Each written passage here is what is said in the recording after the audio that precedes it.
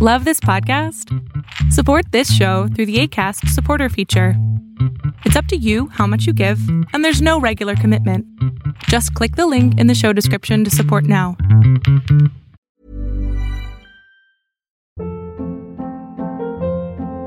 Hold up. What was that? Boring. No flavor. That was as bad as those leftovers you ate all week. Keke Palmer here, and it's time to say hello to something fresh and guilt-free. Hello Fresh. Jazz up dinner with pecan-crusted chicken or garlic butter shrimp scampi. Now that's music to my mouth. Hello Fresh. Let's get this dinner party started. Discover all the delicious possibilities at hellofresh.com.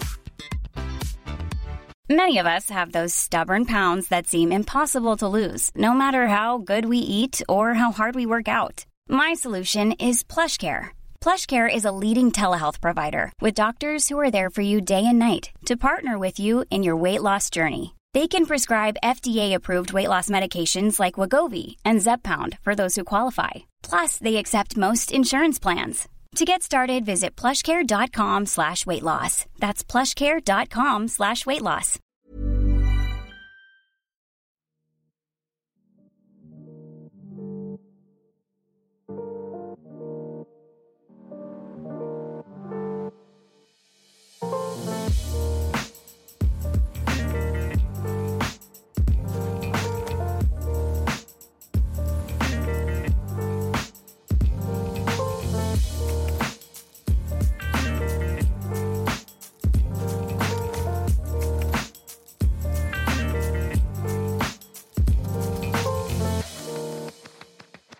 Yo, what's up, listeners? Welcome to another episode of Thinking Outside the Boombox, your number one source for hip-hop and R&B news. My name is Ahmad, and I am your host.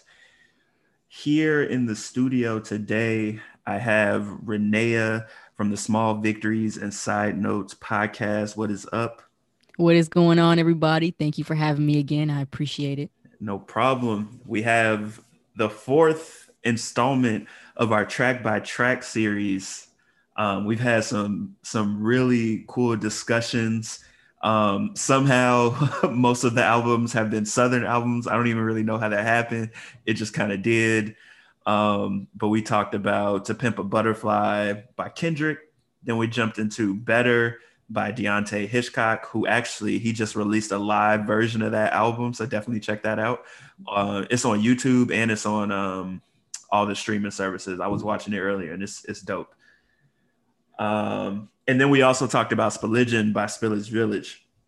And so in this final installment, we're going to be discussing Crit is Here by Big Crit.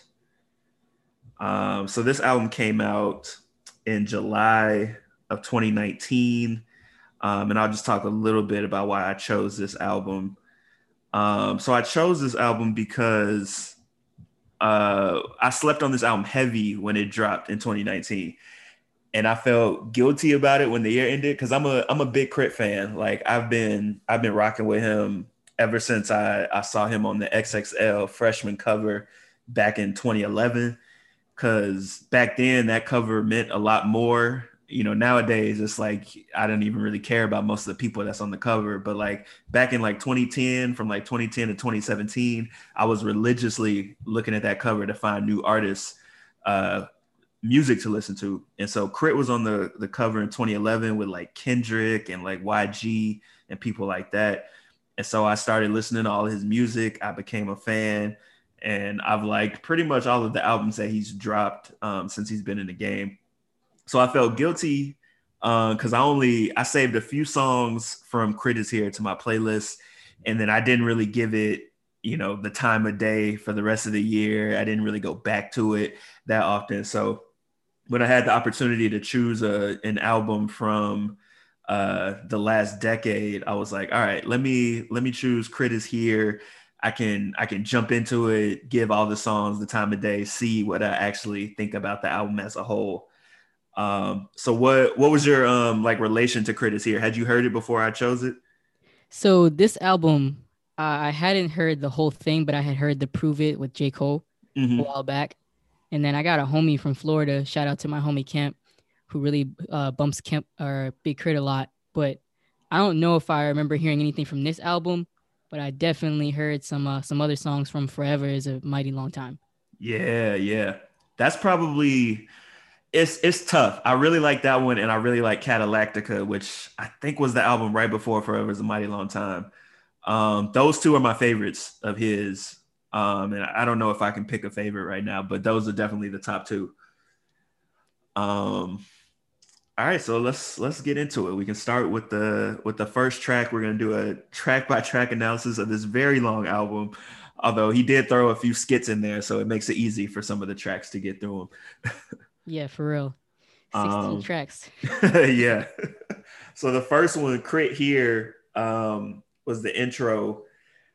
We've talked a lot about intros in this series alone because I feel like on every single album that we've discussed, everybody came hard with like a nice intro. Like you had, I think Kendrick's was Wesley's Theory, Deontay had I Remember, Spilligion. I think they had a skit for their first one, but I think the first song was Baptized. Like all three of those albums came hard with the intros setting the tone for the album. And I think Crit did the same thing here. It's a dope intro. It's got the gospel sample, the horns, the drums. His delivery is very upbeat. Like it sounds triumphant. Like it sounds like he's taking a victory lap. Like he's finally arrived in the game and he's just like kind of celebrating like how dope he is. So I really like this intro. What'd you think about it? But it's everything that you just said is literally everything I had written down. I was like, okay, he's coming into this as a first time listener. It seems like, he's kind of talking on his winner shit. Let me talk my shit real quick. I'm coming through, letting y'all know I'm taking my glory round. Yep. So exactly. It was a dope intro. Honestly, I really liked it. Yeah, and I don't know when the last time he had released a song before this one, but I feel like it had been a minute since we had gotten anything from Crit. So hearing this first song jump right in, you're like, okay, like Crit is an incredible MC and he's underrated at it. Like personally, I think he has the ability, like the technical rapping ability up there with like Cole and Kendrick, and they kind of came up around the same time, but I've always like equated him in that category with them because I feel like he's just as good. And so he definitely starts off spitting that way. And so it's good to see him leaning into that on the first track. Oh yeah, he came into it with, like you said, just hot and heavy. And really, I don't think he ever took a dip out of it like throughout the 16 tracks. Yes, I agree. It was a really consistent performance, especially for somebody like me this is my first time like actually listening to your stuff. And I'm like, okay, cool. I know what I'm getting here. Yep. So that leads us right into the second track, which was actually an interlude called High End Country. It was voiced by Chico Bean and Carlos Miller. Have you heard of those two? I have not heard of those two. So they Wild 'N Out, the show Wild 'N Out that Nick Cannon hosts. Yeah. So I only know of them because of that show. I'm sure they do other stuff besides that. They're probably like comedians on the side and stuff like that. But they were both kind of like hardcore members of the Wild 'N Out cast. Like they've been on there for a long time. Even when they started switching out like a bunch of the cast members, like they stuck around for a while. So there's some funny dudes. They're two of the funniest ones on the show. And so it was kind of cool to see Crit have them come through with the skit on this one. They're just, if I remember correctly, they're just kind of talking about how they're like waiting for Crit's new album. Yeah. And like joking about like who's going to get it first and stuff like that. And so it was a nice comic relief. I kind of wish that he had put that first. Like if that was the way you started the album, because he kind of ended the album with them too. Like if he had just started with that intro and then jumped into Crit here, I feel like it would have made more sense. But yeah, I get what you mean because it kind of was a little bit out of place. Yeah, just in the way he set it up initially. Mm-hmm. But I mean, I guess he wanted to catch you with that opener, that right hook real quick, and then he's like, "Okay, cool, you've been waiting," because I personally don't know the amount of time it took between this album and whatever came before. Mm-hmm. So it just sounds like people been waiting for him to come through. All his hardcore fans. Yeah, so I know Forever is a Mighty Long Time was 2017, but I feel like he released like an EP or something maybe earlier in the year. But it had been a minute since we got a full solo from him for sure. But yeah, I like that he continuously uses skits in his albums. He's been doing that for a while. They're always very funny. Most of the time he voices like a lot of the people in the skits. Really? Yeah, and I think I don't know if he appears in one of the ones later, but he relied a lot more on the comedians to do it on this one, similar to Spillage Village did on their album, because they had those two comedians from Atlanta on their album. So a lot of whatchamacallit, constant threads between the different albums. Yeah, I was gonna say it kind of seems like they all follow the same format, but in their own way. Yeah, but it's very interesting how they're all kind of from the same area, and they follow that same structure. So I wonder if like people like Outkast obviously influenced them to do things like that, because that's what they've grown up on. But skits really have been around for a very long time, like CD player music. You know what I mean? Yeah. And a lot of people don't do it too much often, or their skits are trash and you skip them. So it's always refreshing when you get some good ones. Yeah, and I feel like you got to be really creative to pull off a good skit. And honestly, I feel like a lot of the artists in the game right now, especially the ones that are like most popular, they focus more so on, getting them streaming numbers, or they just don't care enough about skits and they just want to focus on the music. But like when done correctly, I feel like it can, kind of tie your album together if you do it the right way. So, I respect K.R.I.T. for sticking to that, as well as Spillage Village. And I think, Deontay had a couple skits on his too. So yeah, he did. You're right. I think it might be a Southern connection going on there, where they, they've seen the OGs do it. And so they're trying to follow in their footsteps.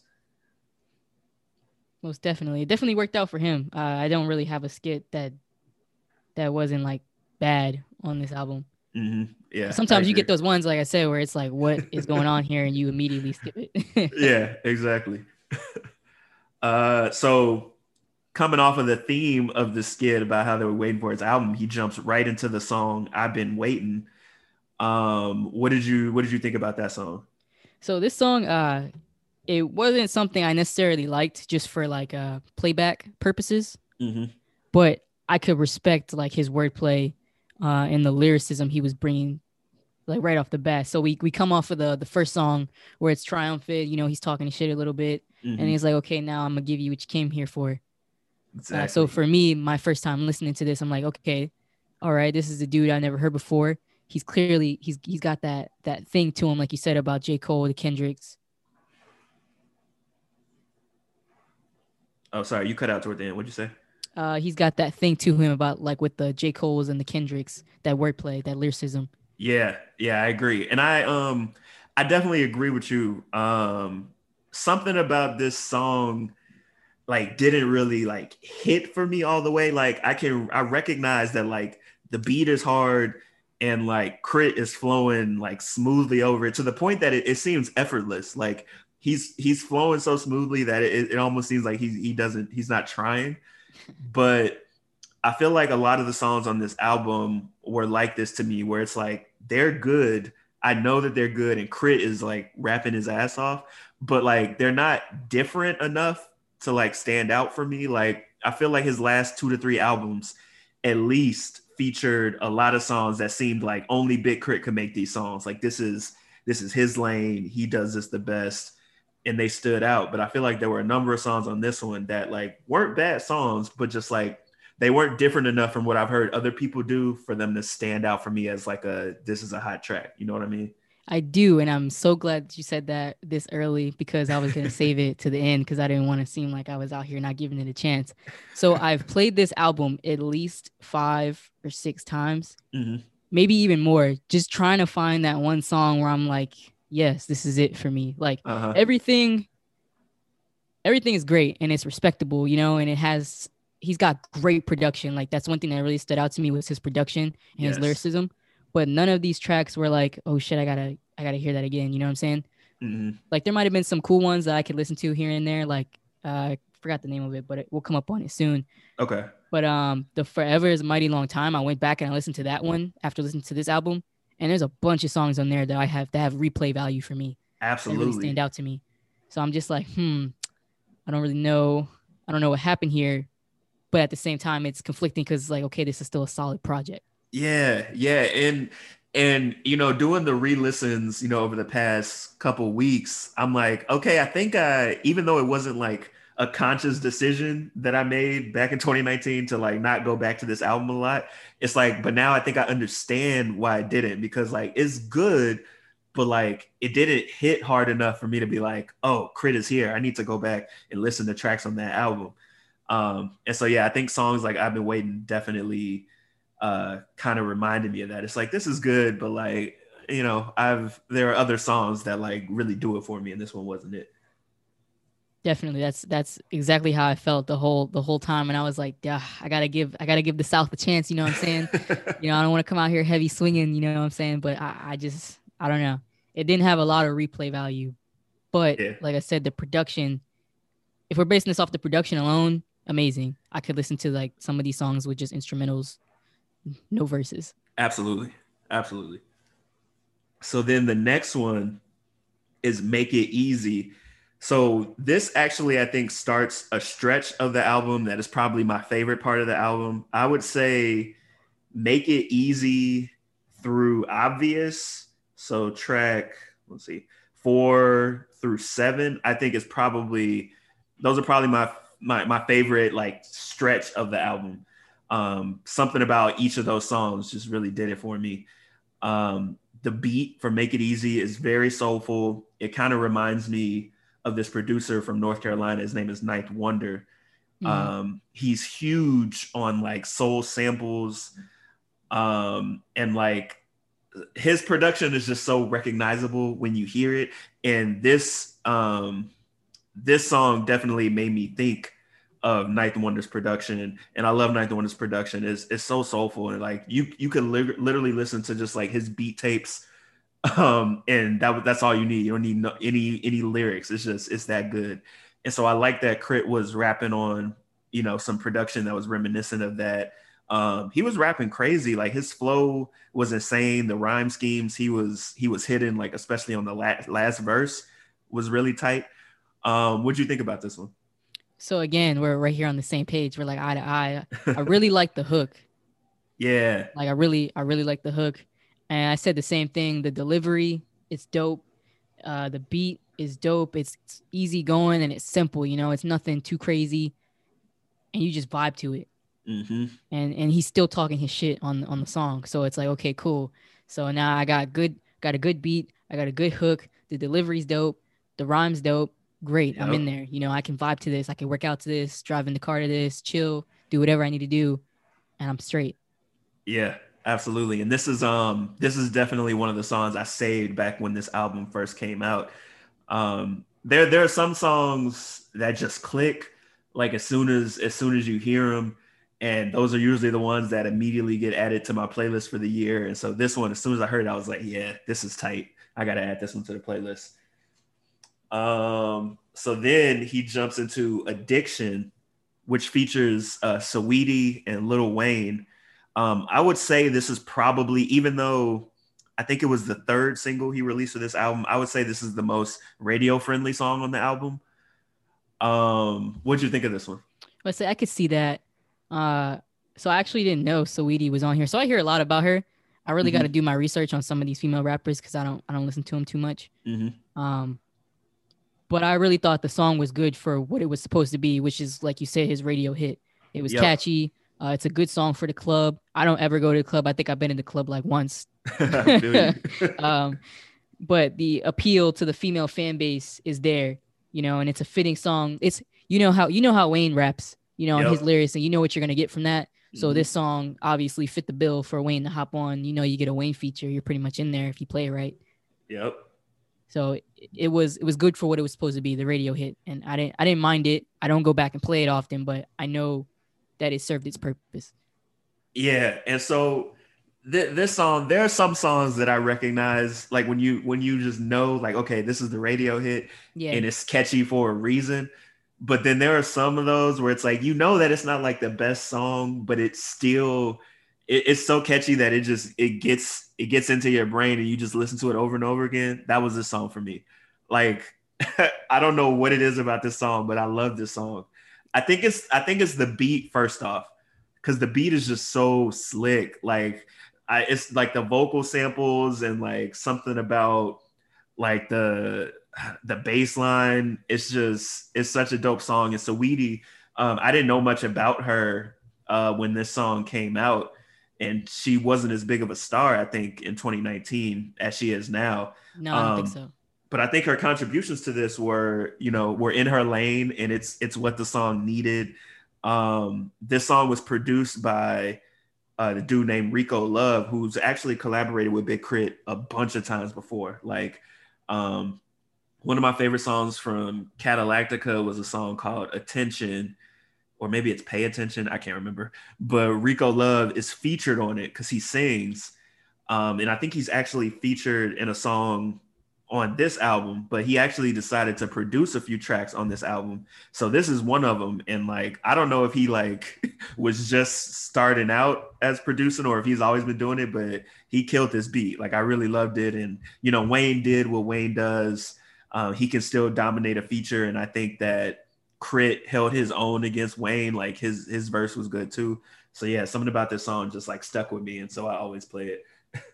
Yeah, I gotta really get into like producers this year. So I've heard Rico Love before. Did he ever drop like his own projects? Like he probably did. He probably did. So because like during this like 2019 time, I think I've heard him before like on his own tracks. Okay. So I really got to get into producers because like I've heard of Ninth Wonder, from like listening to like Drake and other people and Kanye and other people like that. But I do want to say the beginning, like the chorus of this song, it almost threw me. Like it almost made me hit skip for the same reason like that Deontay Hitchcock song. Oh, for that same reason, because it's just like, okay, I don't know what's going on here, but knowing what we know now and trying to give these songs a chance, especially from whenever he hit us back on Twitter, I'm like, okay, let me try to understand the purpose. Yeah. Got going on here. And honestly, I think if Saweetie had done more than just the hook, like if she had like her own like or like bridge or like verse, it would have threw the song completely off. Like I think what she added, that exact amount is what it needed, and then everything else was good. But yeah, I definitely know what you mean. For real. Let's see. So then Addiction transitions into Energy. I think this might be my favorite song off the album. I'm pretty sure this song made it to my like top 50 songs list at the end of 2019. That Jill Scott sample, it samples Jill Scott's song He Loves Me, and the sample is executed so well. Let me see who produced this. Rico Love, of course. There it is. So he's 2 for 2 for me as far as the production goes. But the way they took, a slow sensual song like that Jill Scott song, and they kind of flipped it, gave it a whole new energy, no pun intended. Sped up her voice, changed the pitch. Like the beat, I think, made the song. Like it was the foundation. It was kind of like dictating where the energy of the song went, and then Crit just kind of like went with the beat. Like I wouldn't be surprised if he just like heard this beat, immediately started writing and had something down within like a few minutes. Like I feel like the energy, I keep saying energy, the energy that it gave off probably made it easy for him to do what he did, because he had a great delivery. He switched his flows up so many times. Like I really like this song. What'd you think? I was going to say the same thing. I can't decide if it's my favorite song, but it's definitely one of the songs that I like downloaded. Okay. And I was listening to it in my rotation. So at this point, when I got to the album on my first few listens, I was like, okay, his production team is amazing. Like, and it's interesting that I said that, because now that you keep pointing out, different producers, I'm like, okay, so I see who his team is now. These people are dope. So that led me to believe. So was this the single? I don't know if you said that already. No, he didn't even release this as a single. See, now if it was, I was like, I don't see why it couldn't be, because it's dope. It's high energy. It gets you going. This could have been something for like NBA playoffs. You know what I'm saying? Absolutely. Like it has that feel of like it's on NBA 2K and things are getting crazy. Mm-hmm. So I enjoyed it. The next song is actually my favorite song, I think. Okay. So that's a good segue. Yeah. It transitions right into Obvious, which features Rico Love. Yep. On the vocals. So what'd you like about this one? I really think it was the vocals. Okay. The hook really did it for me. And then it's like the melody. Like this song is so chill. And again, it could have been his single if it wasn't. Mm-hmm. And it's also one of those songs that you just relate to. Yeah, completely agree. I think the very first time I heard this, I was like, yo, this sounds like something Drake would have put out in like 2009. Like if this song like was on So Far Gone and Drake was doing it, like it would have fit like directly in with that style. Like it almost sounds like it samples like one of the songs from So Far Gone, that I like had to look into it, and I was like, wow, it doesn't. It just really sounds like a 2009 Drake song. Rico Love, he's got great vocals. He killed it, and like his chemistry with Big Crit always sounds good. Like I said, he was featured on one of the best songs from his Catalactica album too. So they've been working together for a while. It's something about Big Crit's like Southern drawl actually like makes these songs sound even better for me. Like I think about like if Big Crit didn't have that accent, that like heavy like accent, Southern accent, if the songs would sound as good. And in some cases it's like, yeah, they would, but then in others it's like, I don't think so. Like I think his voice just really makes some of these songs.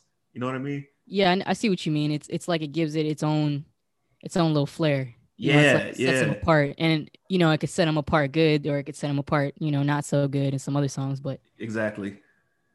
And it doesn't put me off. Me personally. Right. And you know, I don't know a lot of rappers, popular rappers, who have made it from Mississippi. So like it really makes his music unique in that way, in that like from the music that I listen to, I don't really hear a lot of people that sound like Big Crit. So the fact that he can do that, and he's also just like one of the dopest rappers out, like really makes his music stand out. Oh, for sure. I definitely can't name anybody that be rapping from Mississippi. Right. But if I did, they'd have to live up to his essence. yeah, he's definitely set the bar. So that ends like my favorite stretch of the album. Like it was Make It Easy through Obvious. So then the next song is I Made, which features somebody named Yella Beezy, who I never really heard of before. I feel like I did from like, I don't know if you ever heard of a website called livemixtapes.com. Oh, yeah. I feel like that's where I've heard him before because I used to hop on there. I think that's probably where I found this album too when it came out. Okay. But yeah, I've never like willingly went out and been like, yo, I got to go listen to that Yella Beezy, whoever it is, you know, most respect to you. Right. I don't know who you are. He might be more underground, especially if he's putting out a lot of stuff on live mixtapes. So that it might have been past the time where I was getting a lot of music from there. This song, like I liked it, and it's there aren't a lot of songs on here that I don't like in the way that like I think it's a bad song, but like this song didn't sound like Big Crit to me. Like it didn't sound like a song that he would make. Ironically, it sounded like something that would have been on Deontay Hitchcock's album. Actually, like the flow that he was using, like it sounded like something that he would have made. Like it didn't sound different enough from some of the songs at the beginning of the album. And I feel like this album was a little long, and it could have lost a few songs, and I probably would have put this one on that list. What do you think about this one? I 100% agree with you. So in my notes, I literally put my least favorite song. The beat's cool, I think. And then I just said something about it makes me skip it. So I don't know what it is. It just makes me skip the song. We already talked about being about Yella Beezy. Shout out to whoever you are, but I don't know you. Maybe I'll go check out some of their stuff. But yeah, it's my least favorite song. It just didn't do it for me. Yeah. I don't. So I actually forgot this note. So I was gonna mention that like his past albums, I felt all had like not maybe like on purpose, but they seemed like they had a theme and that they fulfilled a different purpose in Crit's career. So he put out a lot of mixtapes before he released his first solo, but his first solo was called Live from the Underground. And I thought that album brought like his Southern underground sound to the forefront. You know, he had been on the XXL cover at that time. He was getting a lot more recognition, and I felt like he took the sound that he was perfecting and brought it to the mainstream, you could say. And then Cadillactica seemed to be more musical. There was a lot more melody, more soulful songs. And then Forever is a Mighty Long Time was more conceptual. Like that was a double disc album. It was more personal. Like he talked about like a lot of like personal issues he had. And so it felt like all of those albums fulfilled a certain like kind of like checked off a box for his career. And this album, it could be good or bad. Like it's like it was more of a combination of all of those styles, but at the same time, it didn't like check one box. Like it didn't, I don't know. It's like it's missing something to make it as good as his last work. And I think songs like I've Been Waiting and I Made It are those reasons. Like it's just something that's not clicking with some of those songs. And not that they're bad. They're just, it's like it's missing something. Yeah, it's just not it. Yeah. Yeah, and I completely agree. Cause like I said, I was going through this album. I was trying to keep an open mind. Mm-hmm. Yep. And I was like, man, I'm looking for that one thing that makes me come back to this. And like I said, I ventured off and I went back to Forever is a Mighty Long Time. And I was like, okay, if this sound and these lyrics are what, we got on Crit Is Here, then I would have been all in for it. So like, I remember downloading Higher Calling with featuring Jill Scott from that album. Yep. Loved it. Played it so many times. Downloaded Price of Fame. Loved it. Played it so many times. And it's really weird and conflicting. I'm gonna say this again, conflicting, because it's like this Crit Is Here album. I love the production, I really do, but I don't know, it's just missing something. Yeah, and it's weird because you hear about. I mean, for people who might not know a lot about Crit, I feel like one of the things you do hear is how good of a lyricist he is. He usually produces a lot of his own music, so I was intrigued to see that. I don't even think one song has him featured as like the main producer. So I thought that was interesting because it's like, well, he always produces at least like 4 or 5 tracks on his own. So it's just like maybe because he was just like taking a victory lap on this album, or he didn't have like a set theme or concept like his last one, that he might have been playing it safe. Maybe it's because he didn't like produce any of the tracks himself, but like there's definitely something different about this album compared to his last ones. And you can definitely tell that in the music. Oh yeah, for sure. Like I said, this is my first time really listening, and I can notice that like right off the bat. Yep. And I didn't have to go. I only went back one album. Right. So then he transitioned into Every Time, which features Baby Rose. Baby Rose was probably one of my favorite discoveries from 2019. Her voice is so unique and it's so good. She's a young artist. I think she might be like 25 or something like that. So I was excited to see them team up on this song. This song was good. I really liked it. I think Baby Rose's voice kind of gives the song like a nice soothing energy, and then Crit kind of meets her at that energy. Like I kind of like the way that each of his verses incorporated like sports references, and they kind of, like worked with like his motivations for why he does what he does. Yeah. I like the keys, like the piano keys that were kind of just like leading the melody. They kind of were just like twinkling in and out. It was a really good, solid production. And I think Crit and Baby Rose like worked well with each other. I agree completely. Like you said, Baby Rose has like this interesting, unique sound to her voice. It kind of reminds me of Billie Holiday. Oh, yeah. So when I was listening to that, I was like, okay, that's dope. And then, like you said, some of the lyricism he showed, the metaphors, there's a lot of them. And that just let me know like what kind of rapper he is. Like when you can use your metaphors and they make sense. Yeah. It's nothing random, and it fits, the vibe and the song you're trying to go for. So I enjoyed this song, me personally.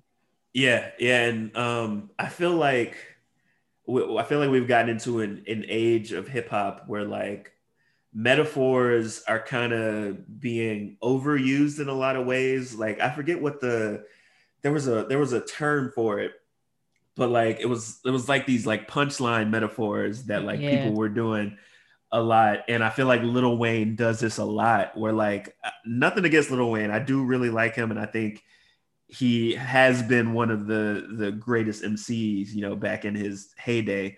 But a lot of times now he uses metaphors that don't really make sense with like what he's talking about. Like he just throws metaphors out there to say them, to kind of almost like, look how clever I am at crafting this metaphor. But it's like, but did you really say anything? Like, you know what I mean? Kanye kind of does the same thing sometimes. Yeah, you're right. You're right. And he's fallen out of favor with me a lot over the past few years. Yes. But yeah, so it's nice to see a rapper and an artist who can actually use a metaphor and like, oh, this makes sense. Like I get what you're trying to say with this. You're not just like putting some homonyms against each other to try and like get me to understand something. My man's out here homonyms. I ain't heard that in a minute. I haven't said that word in years. I don't even know where it came from. Wow. It's a cool system. I like it. It's in there. It's ingrained. You know what I mean? For real. That song transfers right into Believe. Yep. And one thing I wrote down, the first thing I wrote down was like a gritty beat. Mm-hmm. Beat's very gritty. Again, the delivery, great. I like the lyrics, me personally. I felt they were very uplifting and powerful. Mm-hmm. I completely agree. And I really liked the way he had a bar with Nip. It takes a believer to know how he ended it at the end. Oh, yeah, yeah. And it was kind of like a mic drop moment for me. So he shouts out Nip, and then he's like, it takes a believer to know, and then he ends it like that. And I'm like, okay, that's dope. Fuck with that. He just left the studio. I'm here for it. Right. He was like, all right, just mix that up. I'm done. I do really like how a lot of the artists have been showing love to Nip, since he passed. Like you know that it's an artist that truly touched people, where like they keep mentioning him after he passed. You know what I mean? Like he keeps showing up in songs because like of how his death affected people. And so I always do enjoy hearing a Nipsey Hussle reference in songs nowadays. This song, Believe, Rico Love produced this one as well. Okay, he's out here in his bag. Yeah, 3 for 3. I think this was, so this is the last one that he produced. But yeah, he definitely killed every song he produced. K.R.I.T. is really good at making inspirational songs. This one definitely was like aimed at uplifting Black people, delivering social commentary about how Black people are treated in society. His flow is passionate, and when he gets to the hook, like he really makes you feel it. And I think the production also really helps to like portray the passion that he's laying down. So shout out to Rico Love for another dope one. And yeah, I like this one. I think this made my playlist a couple years ago as well. Yeah, did I download this? I didn't, but I would if I did. Mm-hmm. I gotta get real selective with my space on my phone right now. I gotta do some spring cleaning.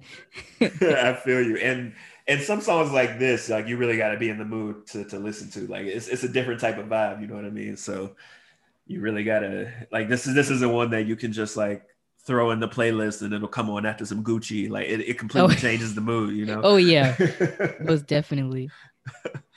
So then this transition right into Prove It, featuring J. Cole. I don't know if they've collabed many times in the past. I think they have, but it's maybe 1 or 2 times. So I was very excited to see that K.R.I.T.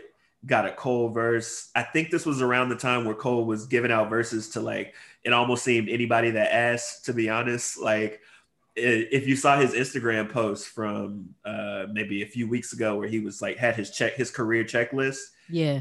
He had features on there. So it was clearly like a on purpose, like, okay, I've been closing myself off to the game for a while, doing my own thing, going platinum without features, but now it's time for me to like give back. And so I would imagine that this was in that span where he gave K.R.I.T. this feature. What did you think about this one? I know you're a huge Cole fan, so did this one do it for you? Yeah, huge Cole fan. I will say initially, I think it went over my head. So like you said, Cole was doing all his features, and I'm so glad Cole gave some people features because we got a lot of great verses from Cole with those features, like a lot. Yep. But yeah, I think I caught this one on livemixtapes.com, like I said, and it went over my head initially because I'm like, okay, this is a different Cole flow. Like I haven't heard this flow from him before, and I've never heard this artist. You know what I'm saying? So I'm like, okay. But upon listening to it a few more times here now for the pod, great production, like I already knew, but like great production on this song. Like I could listen to this song without their verses and I'd be okay with that. Yeah. And the message is clear, you know what I mean? And I've already said that this verse Cole came through with something like a different flow. It almost felt like Cole changed up his flow so he could try and match what Crit was bringing to the table. Completely agree. Yep. You know, it's really fast paced, and I've never heard this Felicia character from Cole in a song before, so I don't know if my Cole isn't to where it needs to be, or if this was like one of the few times he ever mentioned somebody named Felicia. Yeah, so I looked into this, and like she's definitely a real person, who like I guess in his early years was just like showing up at all of his shows, like a devoted fan. And so he decided, so I think she came down with something. I don't know like what kind of disease it was. I don't remember. And so I think he saw it on the timeline or something. And so that's why he said, I scrolled through my timeline and saw something. I think he said that made me sick or something like that. Yeah. And so it's just so dope that, you know, he decided like, she been a day one for real. So I'm about to make a verse about her. And he also connected that to the fact that like somebody put him onto Crit. Yeah. And so, you know, he's, you know, been listening to Crit, you know, back since, you know, Crit was just getting into the game. And then the way he just like easily transitioned that into talking about one of his day one fans, it's like, man, Cole is, he's really unique. Like you don't really hear verses like that. And I do agree that I think he was kind of rapping to match Crit. Cause yeah, I've only ever heard him rap fast like that when he was like on a song with Jid. Cause Jid could probably, he was probably pushing the limits for Cole. Cole was like, ooh, I need to step it up. Yeah, for real. I'm about to say and the same thing you said, where he put his friend on the Crit. And then Cole said he put his friend on the Kendrick. So I was like, okay, it's like full circle. Yeah. In this verse, you know what I mean? It's dope. And it's still something you could bop to. Like you said, I don't know how many people could come on a verse and just casually talk. Yeah, exactly. And then dip out. Yep. And I honestly think that I don't remember much about Crit's verse because Cole's was that good. Like I think Cole, he was the MVP of that song for sure. Yeah, he came through and swooped it up. Yep. And this song, so this was produced by, I hope I'm pronouncing this right because there's a lot of like vowels missing from this dude's name. But his name is, I think, Wolf DeMichaels. And he's also featured on a song later in the album called High Beams. But he produces 3 songs on the album. So yeah, I agree. The production on this was very good. And he produces the next song as well. So we can jump to that one. Family Matters. What'd you think about that one? So Family Matters, I thought the beat was slow and a little unorthodox. But it works for what for what the song is trying to translate. So I found it to be a relatable song, you know what I mean? Yeah. You hold down, your girl holds you down, you know, and you repair if you come up. Got it. Dope. I really enjoyed it. I don't think I downloaded it, but you know, upon playing it a few times, if it came on, I would just let it play because I was like, okay, cool, I can rock with this. Still unorthodox, but I can rock with it. Yeah, this was another song where I was like, okay, this is decent. I like the production. It didn't like particularly move me in any way. It kind of like, it's like one of those vibes or like if you were listening to the album and you were doing something else, like it would kind of play and it would just be in the background and the next thing you know, the next song is on. It's like, oh, I missed that whole song. And there was a few songs in this last like third of the album that were kind of like that for me. Yeah, I was getting ready to say this last half of the album is kind of like, Yeah, there's like a few where it's like, oh, okay, that was good. But like for the most part, like when I first started re-listening to this and I got to like probably right after Prove It. So this song onward, I was like, I get it. I understand why I didn't come back to this album as much as his other ones because like the last third of the album is what you end on. So if I wasn't really messing with that, then there's no way I'm going to like be thinking about this album to come back to. So it all kind of clicked into place for me when I started listening to the rest of it.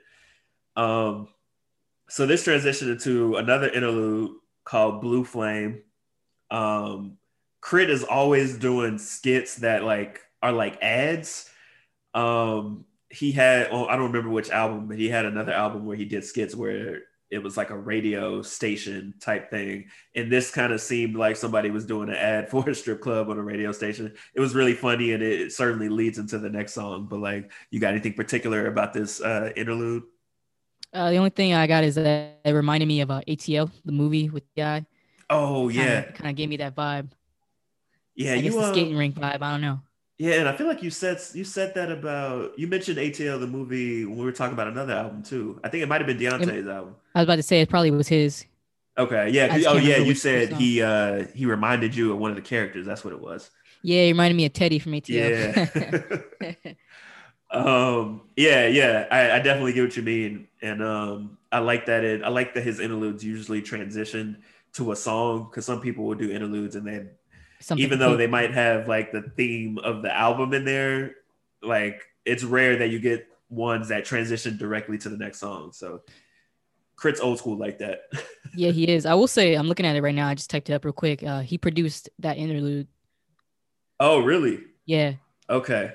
So no songs maybe, but right. And so then Blue Flame, the song, or Blue Flame Ballet, actually. What'd you think of that one?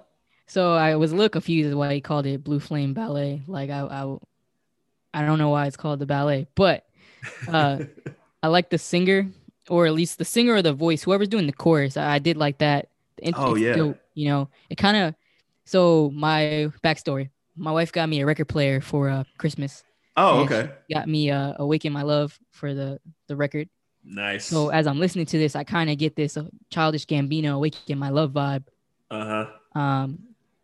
And as he's talking about this ballet, you know, I kind of feel torn, because I like what he did with the hook, but I almost feel like the song's kind of random.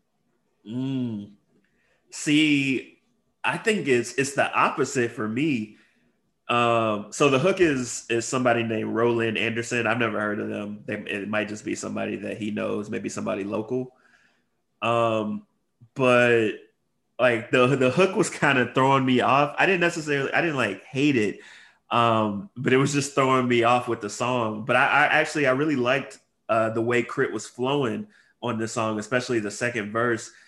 Blue Flame, as I found out from like looking into it, because I didn't know what it was either, is a famous strip club in Atlanta.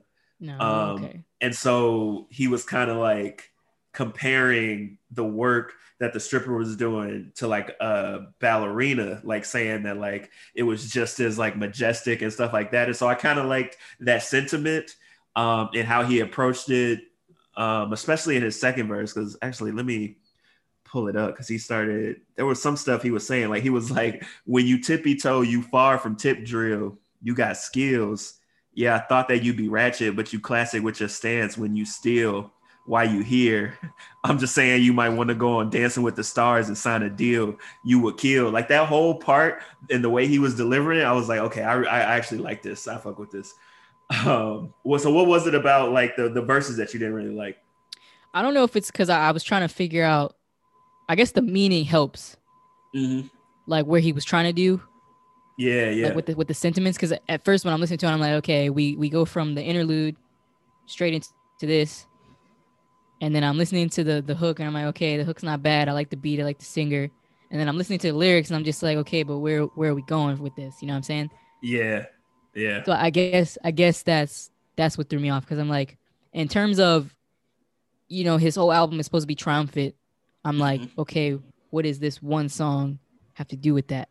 That's real. It did. The vibe was definitely completely different from a lot of what he was given the whole album, and it almost seems like he just wanted to like have some fun real quick. Yeah, or I was something gonna say like get on and have some fun. Yeah, respect. But yeah, it was random.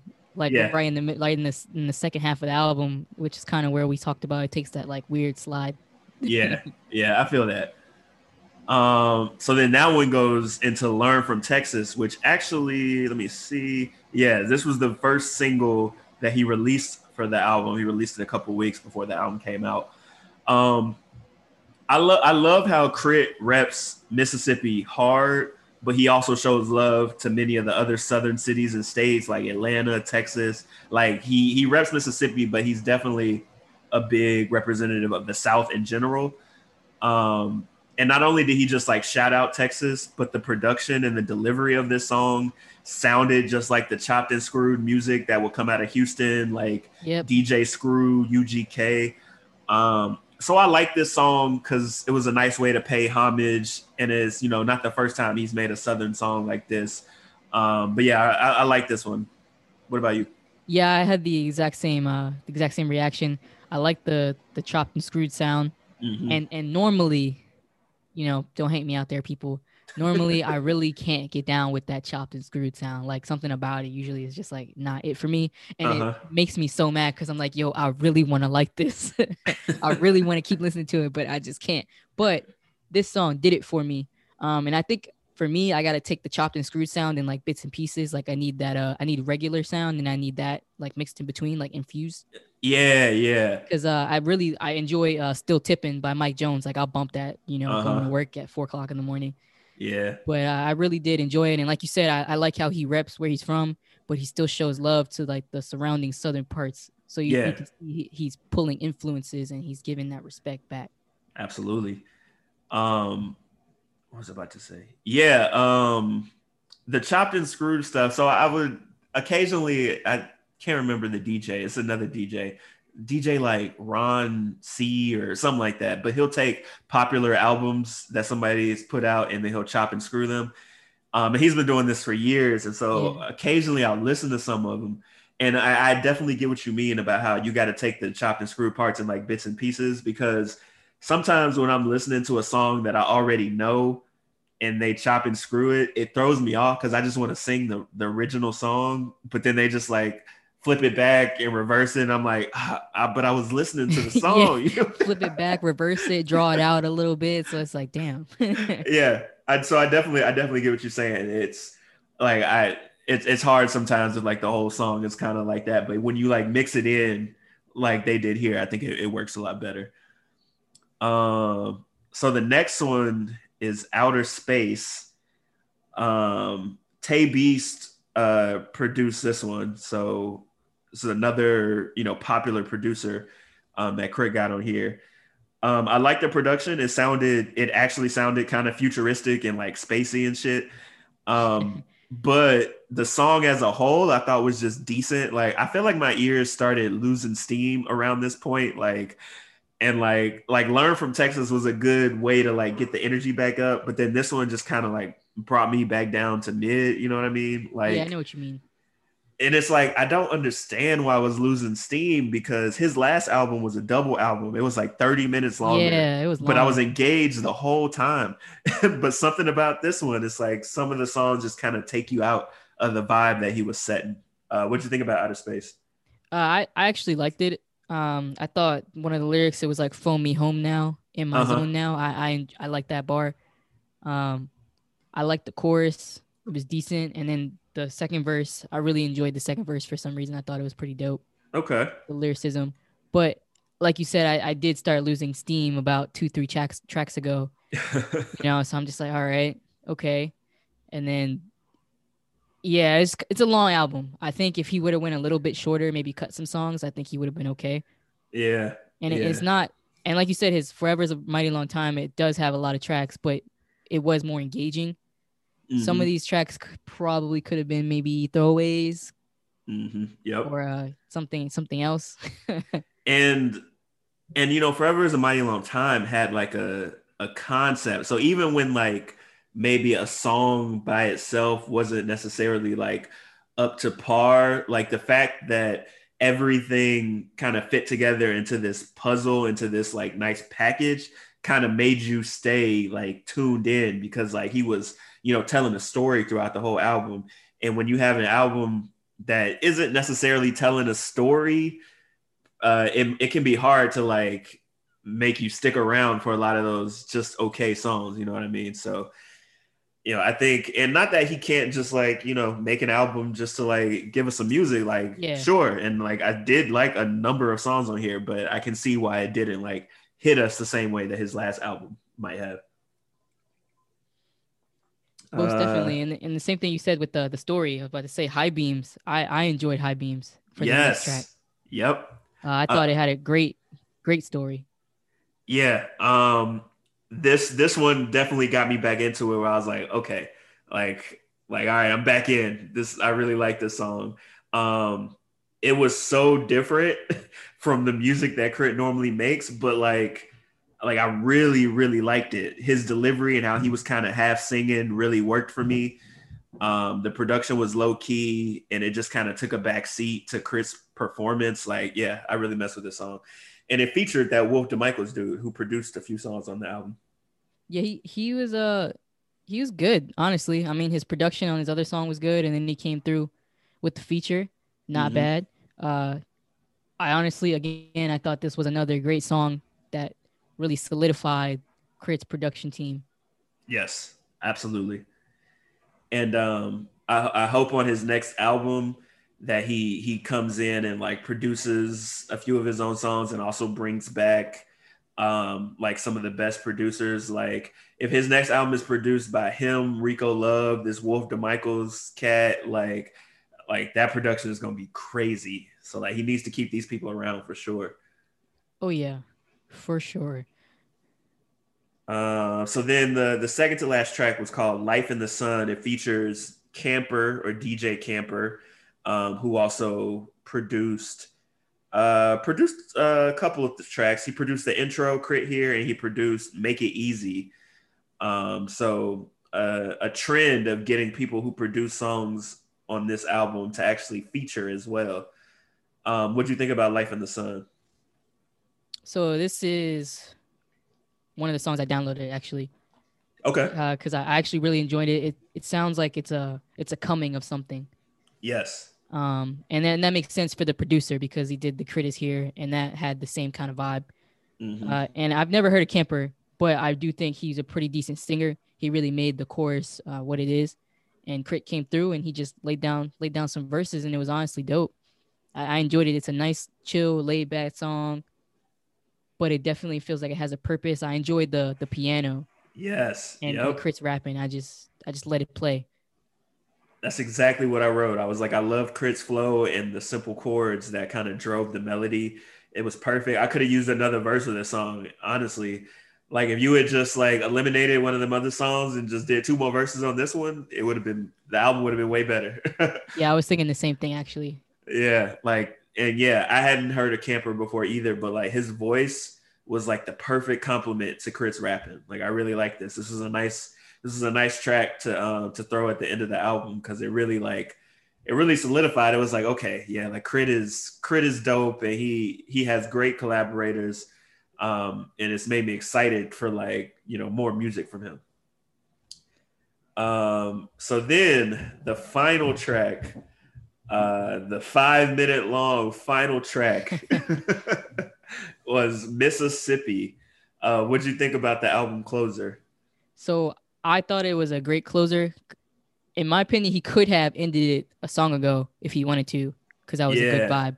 But I do still enjoy this song as a closer. It's got that common Kanye, J. Cole, B vibe, the song B, with that strum of like the jazz blues.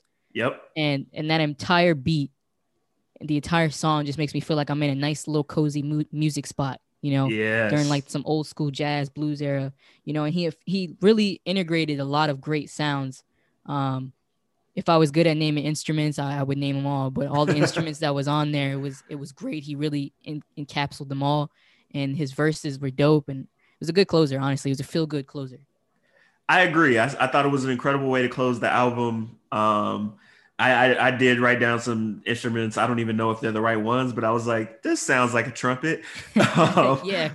But like that jazzy instrumentation with the trumpets, the bass, it sounded like he might have had an organ in there, and then just like the organic snapping as well. I thought the production was great.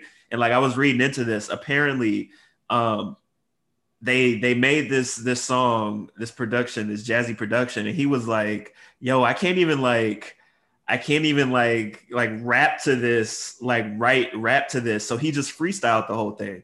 Like he was just like, yo, I can't even like the beat is so different that I can't even like think of like stuff to write to this. So they just like played it, and he just freestyled all of the verses that he gave to us, which might explain the like acronym that he did for Mississippi, because he says in the song, maybe I'm so Southern, I sometimes scare ignorant people's perception of independence, as an acronym for Mississippi. And I was like, that seems like something that maybe he just freestyled. Like maybe he was just started talking and that's what came out.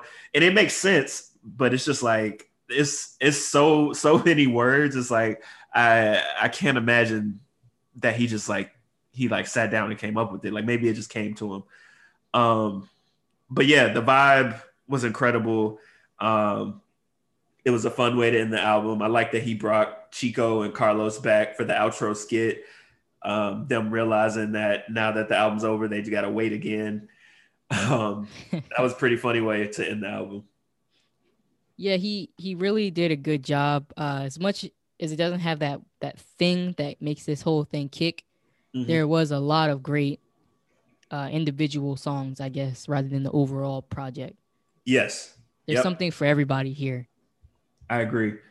And while I might not go back and listen to this entire album again, like from track 1 to track 16, I definitely gained some more individual tracks that I had slept on my first listen this time around. So instead of like 4, I got like maybe 8 songs that it's like, okay, I'm gonna listen to these, throw these in a playlist, and they're dope.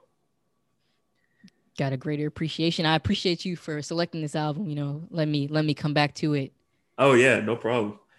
I'm glad I went back to it too, because like I just felt so guilty because I've, you know, all of K.R.I.T's other albums have gotten endless plays, like like probably in the like the dozens to hundreds, and this one just didn't get the same. And I was like, man, is it because there was just so much good music in 2019 that I just forgot about it? Because that'll happen. The album comes out and then you get like 5 other good albums that year and you just forget about some other ones. But like I think it was kind of earned. Like there was something different about this album. K.R.I.T was taking a victory lap. He didn't bring, you know, all of that greatness to this album that he has on his past ones. And that's fine. You know, it's just different than what I think I was used to getting, but he still gave us a lot of gems. So I'm very interested to see what he does next, because if this was K.R.I.T is here, like what's next for K.R.I.T? Like what's on his career checklist? And I'm interested to see. I know I've seen a couple features by him this year, or I guess 2020. But I'm interested to see if he'll drop an album. He usually drops every 2 or 3 years, so I wouldn't be surprised if he drops an album this year. We'll see. Yeah, I'll definitely keep him on my radar. I got some newfound respect for the guy. So all you people out there that think I don't like the South, you're wrong. Okay, there's a different sound. Exactly. You've proven it this time, because you really liked a number of songs on Deontay's and Spilligion. So I don't think any of the Southern people can come at you anymore. Hopefully not. All right. I'm out here for you guys. I'm out here. So that concludes the 4th installment of our track by track series. Definitely had a lot of fun talking about all of these albums, rediscovered, you know, so many songs across all of them. And who knows, we definitely might, you know, run this back for some other albums. You know, collaborations are endless.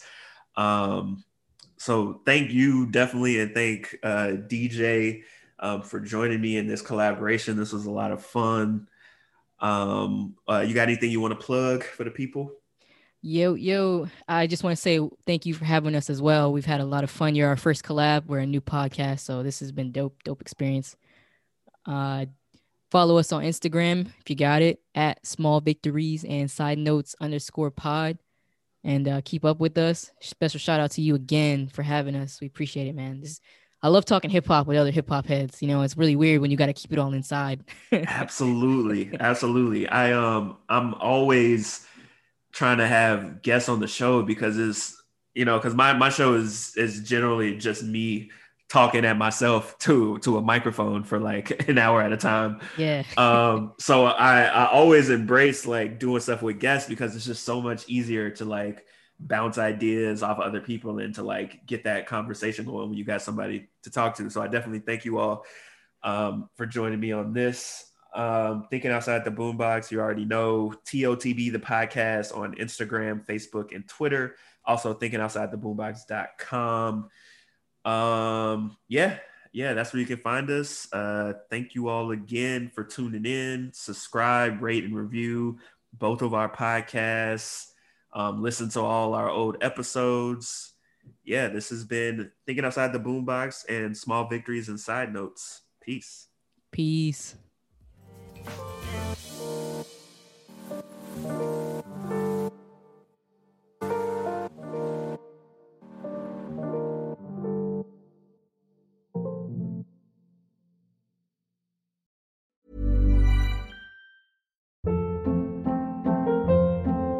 Hold up. What was that? Boring. No flavor. That was as bad as those leftovers you ate all week. Keke Palmer here. And it's time to say hello to something fresh and guilt-free. Hello Fresh. Jazz up dinner with pecan-crusted chicken or garlic butter shrimp scampi. Now that's music to my mouth. Hello Fresh. Let's get this dinner party started. Discover all the delicious possibilities at HelloFresh.com.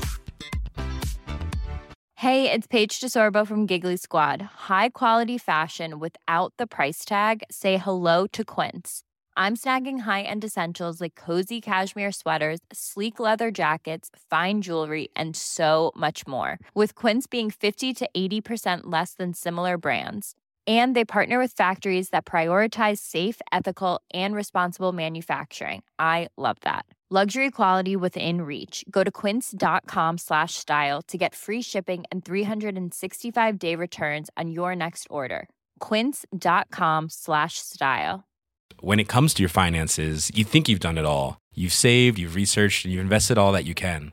Now it's time to take those investments to the next level by using the brand behind every great investor, Yahoo Finance. As America's #1 finance destination, Yahoo Finance has everything you need, whether you're a seasoned trader or just dipping your toes into the market. Join the millions of investors who trust Yahoo Finance to guide them on their financial journey. For comprehensive financial news and analysis, visit yahoofinance.com, the #1 financial destination, yahoofinance.com.